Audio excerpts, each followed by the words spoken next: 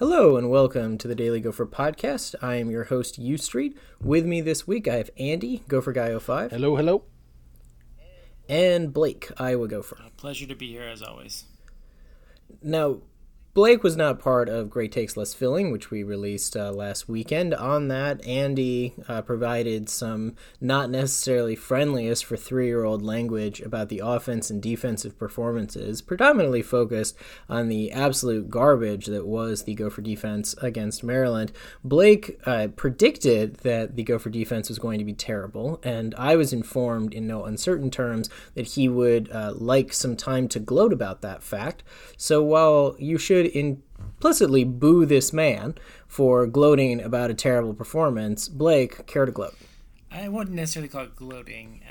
That would imply that I get some satisfaction out of this. And admittedly, this team is more enjoyable to watch when they're good. But I did receive quite a bit of pushback for my pessimism last week, especially in relation to the defense and my prediction that Maryland would emerge victorious. And I just gotta say, guys, you gotta trust me. Just a little more trust would be nice. I know what I'm talking about 25% of the time. So just show some faith, guys, moving forward. We will do no such thing, but we will transition into discussing Illinois. Blake, the first and foremost, because we live in a pandemic hellscape, is that there is in fact some COVID-related issues that might be affecting Illinois. I will also go on record to suggest that very unfortunately, I suspect there will be at least somebody of importance out for Minnesota due to COVID. I don't base this out of any inside sources. I do base it on the fact that in his press conference, PJ Fleck appeared to allude to something of that nature, and Fleck famously does not give out injury reports, and this year is giving out no information, at least before games, about COVID casualties. So, Blake, what do we know about Illinois' COVID situation? So, as of this week, Lovie Smith in his press conference said they haven't had any new positive tests. I believe he said that Monday, and also said that the same players that were out against Purdue in week 2 would also be out this week. They had a total of 14 players that were out in week 2, not necessarily all due to COVID. The only 2 confirmed positive COVID tests were their starting quarterback Brandon Peters and then a reserve tight end named Griffin Moore. And the rest, I think they had a couple. I heard there's an unconfirmed report that there was about six that were out due to contact tracing, and then 6 that were out just due to injuries. And of the 14 that were unavailable for that Week 2 game, they had 3 starters. Obviously, the quarterback, their starting center Doug Kramer, and then their starting kicker James McCourt. Of players that had played Week 1 that were unavailable Week 2, their backup quarterback Isaiah Williams, wide receiver Kirby Joseph, an offensive lineman Jordan Slaughter, defensive lineman, linebacker, and a DB. So obviously some spots in the depth chart there are going to be little thin come Saturday. And then they had, I think, 1, 2, 3, about 5 other guys that just didn't participate Week 1 but were also unavailable Week 2. That may have been the injuries that were reported, but just guys that probably aren't going to contribute very much this season until they're ready. But yeah, I think the reason I want to break it down is because you hear 14 players are out, you assume, oh my god, that's a huge outbreak. And some of it too is just depth guys. I don't know how many of these guys are what I would call key contributors, but obviously 14 players is never good, especially for depth purposes. So yeah, they will be a little shorthanded come Saturday. Well, while they will be shorthanded, and we here at the podcast and the blog, of course, hope that anyone who is out for any reason, but especially due to COVID, recovers quickly and remains completely healthy afterwards. We know that Illinois also does play football as well, and so we'll start with the offensive side of the ball. Blake, given the anemic performances, to put it charitably and optimistically, about Minnesota's defense over the last couple of weeks, how terrified should Minnesota fans be about the Illinois offense? I said this last week too. I think it's more of a situation where you should be more terrified of the Minnesota defense than the Illinois offense. At quarterback, I mentioned starting quarterback Brandon Peters is for sure going to be out. His backup, the true freshman Isaiah Williams, I think was a contact tracing casualty, and he, as far as I know, will not be available again this Saturday. So the third string guy, Matt Robinson, I think lasted 1 drive against Purdue, and then he got hurt, so then they get down to their 4th string quarterback, redshirt sophomore Karan Taylor, who's sort of a chaos quarterback. He's got legs to avoid pressure, and he can make throws on the run. But he also had 4 turnovers against Purdue, 2 interceptions and 2 fumbles. So he's just kind of feast or famine. But it'll be another 4-string quarterback that the Gophers face. Whether that's a break or not remains to be seen. But I think he has the benefit of a pretty good receiving core. Led by Josh Bebe.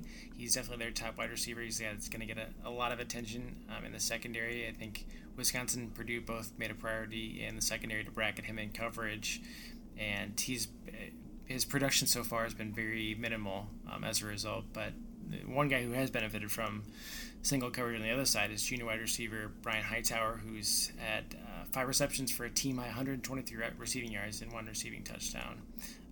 And they've also gotten their tight ends pretty involved in the passing game, too. They've got, I think, Luke Ford, and then I want to say Daniel Baker is the other one. But yeah, they're an up-tempo offense. They're going to try and spread you out. In past years, they've probably had more of a rushing attack than an air attack. But this year, I feel like with Brandon Peters a year in the program, they were going to start airing it out a little bit more, especially with how much they lost at running back, too. This year, they have junior running back Mike Epstein, who is just your typical white running back. And, if you're having nightmares still of Jake Funk running through gaping holes in the Minnesota defense for the Maryland game, make some room in your dream space for Mike Epstein, because I'm sure he'll have plenty of room to run on Saturday. But the other guy to watch out for running back is Western Michigan transfer Chase Brown, who actually had a pretty decent game against the Boilermakers. He rushed for, I think, 73 yards and 11 carries, which is good for about a 6.6 yards per carry average. They got a very experienced, I wouldn't say very good, but very experienced offensive line, even with their center out. It's guys that they've had multi-year starters on offensive line, and they've been pretty steady so far through the first 2 games. Obviously, had some trouble against that Wisconsin defensive front, but I think the big takeaway is they've got guys at the skill position that can probably make Minnesota hurt if they continue to play like they have the first 2 weeks. And their quarterback, like I said, is just kind of that chaos QB. He's going to make some crazy plays, also make some stupid plays. So really kind of a mixed bag. But again, as I said, it's really going to depend on what you get from that Minnesota defense. But I think Illinois does have the players to probably make them pay at times. So, Andy, what do you think we're going to get from that Minnesota defense? Well, if trends hold, it ain't going to be pretty. Hopefully, they've been able to figure out some things this week, especially, assuming you're going to be facing a 4th-string quarterback. If you could just fix your run game woes, that would go a long way. It'll be interesting to see if we see a little bit more different personnel on defense. We're still waiting for Donald Willis and James Gordon to make an appearance at the linebacker spots. They've played a little bit of special teams the first 2 weeks. Rumor has it they were both coming off of previous COVID quarantines going into week 1, which is why they didn't see much time against Michigan. Obviously, they've now had another 2 weeks of practice under their belts, so one would hope that maybe they're willing to or ready to step in, whether to replace Cody Lingenberg or give Mariano Marin a bit of a reprieve. Between that and trying to figure out a pass rush, obviously Thomas Rush has been gashed pretty bad the last couple of weeks. You'd love to see more of Boye Mafe, but as we saw against Michigan, Mafe seems to have about a 25 or 30 snap ceiling. Otherwise, he fatigues pretty quickly and doesn't really become too effective. So, Joe Rossi, PJ Fleck have some definite questions on their hands, and hopefully they've done some tweaking, they've done some scouting, and they're ready to make some changes and get this defense in a better spot on Saturday. But until we can actually see it happen, I don't think anybody can really trust that they're going to have things fixed right away. I would unfortunately agree with that, mostly because it's deeply annoying when Blake turns out to be correct about something and gets to gloat about it. But also I think that right now the two key changes that need to be made for Minnesota's defense to have success against Illinois, and this is not incidentally new information from either of my two compatriots here, our blog or other discussions that you may have seen about the Gopher defense, is that the linebackers need to make substantially better pre- and post-snap reads.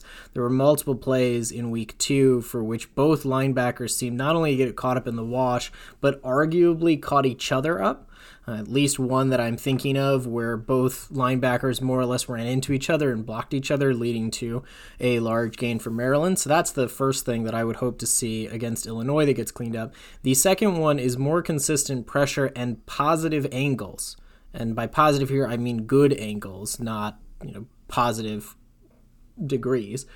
Good angles against the quarterback in obvious passing down situations. Minnesota admittedly was playing against a very mobile quarterback, but consistently took poor angles, turning in at least a couple of plays that I think last year with the rush ends that we had, so Carter Coughlin, would have been sacks. This against Maryland turned into extended positive plays for Maryland. So those are the two things that I think you're watching for in terms of growth. I'd also like to echo Andy from last podcast, we did last week, discussing the fact that pending on the outcome of this game, we may see a ton of players play on defense we didn't expect to otherwise, especially if in some sense this turns into a bit of a preseason game.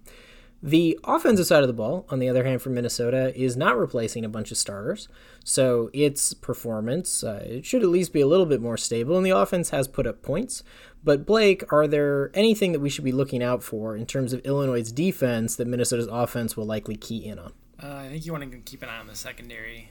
There was some optimism coming into the season, I think, on that Illinois defense, just because they had 3 returning starters. They added in Derek Smith, who's a transfer safety from Miami, and then they have Marquez Beeson, who was their highly touted freshman quarterback last year, who missed most of the season with injury, and he's back healthy now. But even with all that coming back, they've just been getting torched through the air. And it doesn't matter if they're playing man coverage or zone. Especially last week, Purdue just picked them apart, especially when they had their all Big Ten quarterback, Nate Hobbs, matched up against Purdue's David Bell, who's one of the best wide receivers in the Big Ten, and Bell just destroyed him all day long. So I would expect them to line up Hobbs against Bateman, and I know Bateman's had kind of a quiet season to start the year, and even Tanner Morgan, too, hasn't really had a chance to just sit back and sling it. But, I mean, that secondary is definitely ripe for the picking. But one matchup I will also be watching too is Minnesota's had a lot of really good success running the ball to start the season. I know if there's a question of whether Axel Rushmeyer will be available Saturday. He left the game against Maryland with an undisclosed injury and did not return. Was replaced by Nathan Bowe at guard, and he kind of struggled there, especially in the fourth quarter when they tried to run the ball and run the clock out. But they will have a pretty good defensive. They will be up against a pretty good defensive line. Their starting defensive tackle, Roderick Perry, was a South Carolina State transfer, and he was a preseason FCS All-American. They've also got a freshman defensive tackle, Johnny Newton, who was pretty impressive last week when he was inserted for the regular starter, Jamal Woods. And on the edge, they had a couple of defensive ends that had some huge games against Purdue. Senior defensive end Owen Carney racked up 3 sacks, and then Isaiah Gay, who served a suspension in week 1, was back and was also very effective as a pass rusher. So, I mean, if Minnesota is going to drop back and try and pick apart that secondary, you can bet Illinois is going to be putting theirs back, and Carney and Gay are going to be in his ear all day long. And then one other name to watch at linebacker is Jake Hansen. He's their field general. He's going to be all over the field. He's going to be the guy that probably racks up the most tackles in the game. He was actually knocked out at the Wisconsin game in week 1 with an injury, but returned last week and led the team in tackles with 14.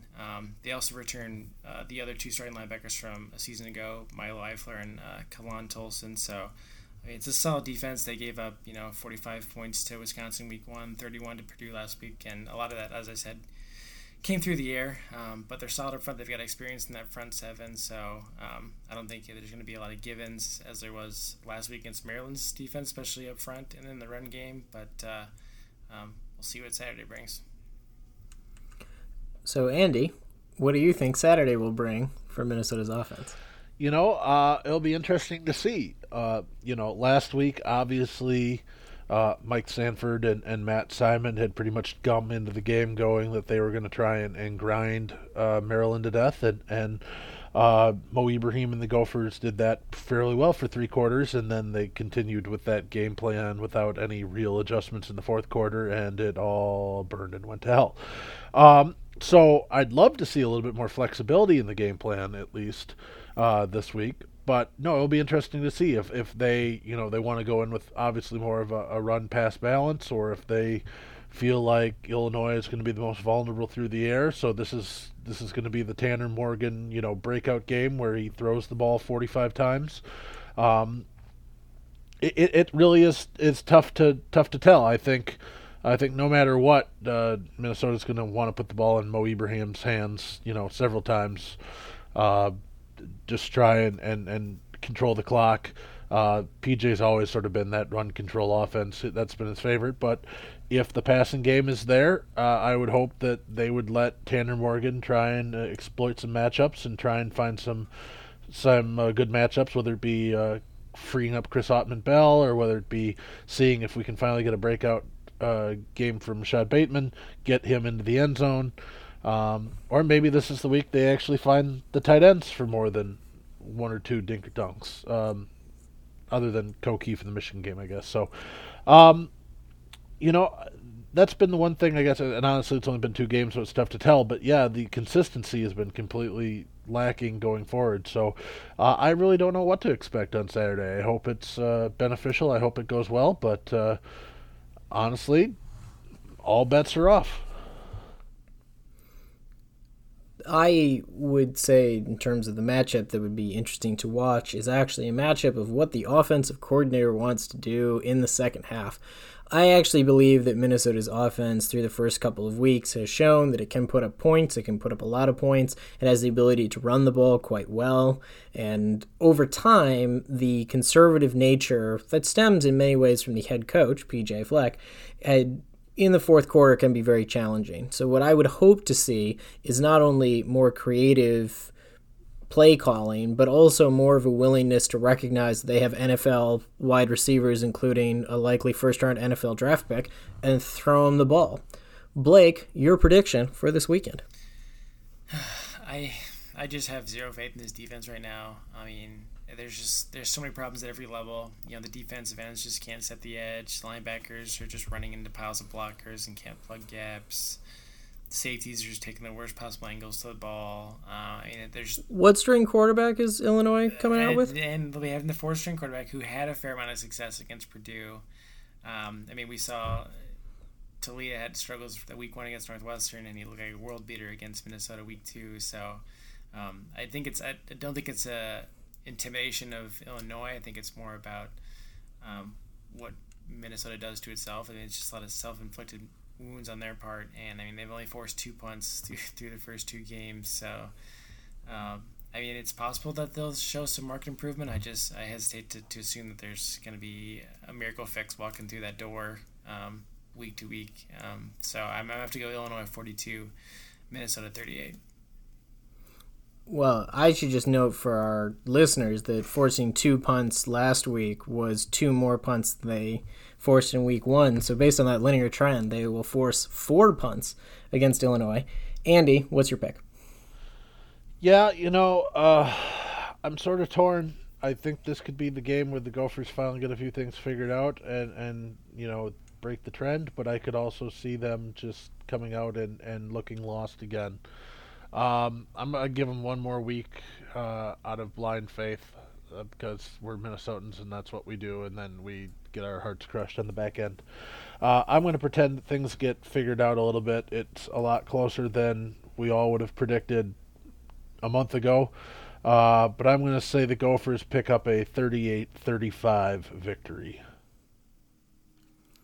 I think if Minnesota loses to Illinois when Illinois is starting their 4th-string quarterback, lulls, the rest of the season won't matter, but also Minnesota in a shootout. I don't have a specific score prediction. I do think if you are non-partisan, that this game will potentially be quite a bit of fun to watch, either because it is very stupid or because there are a lot of points on the board.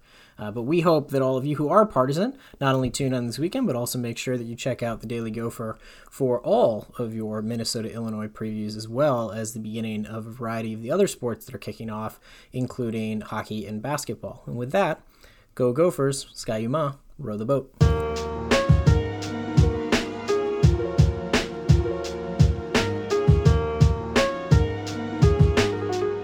Go Gophers, row the boat.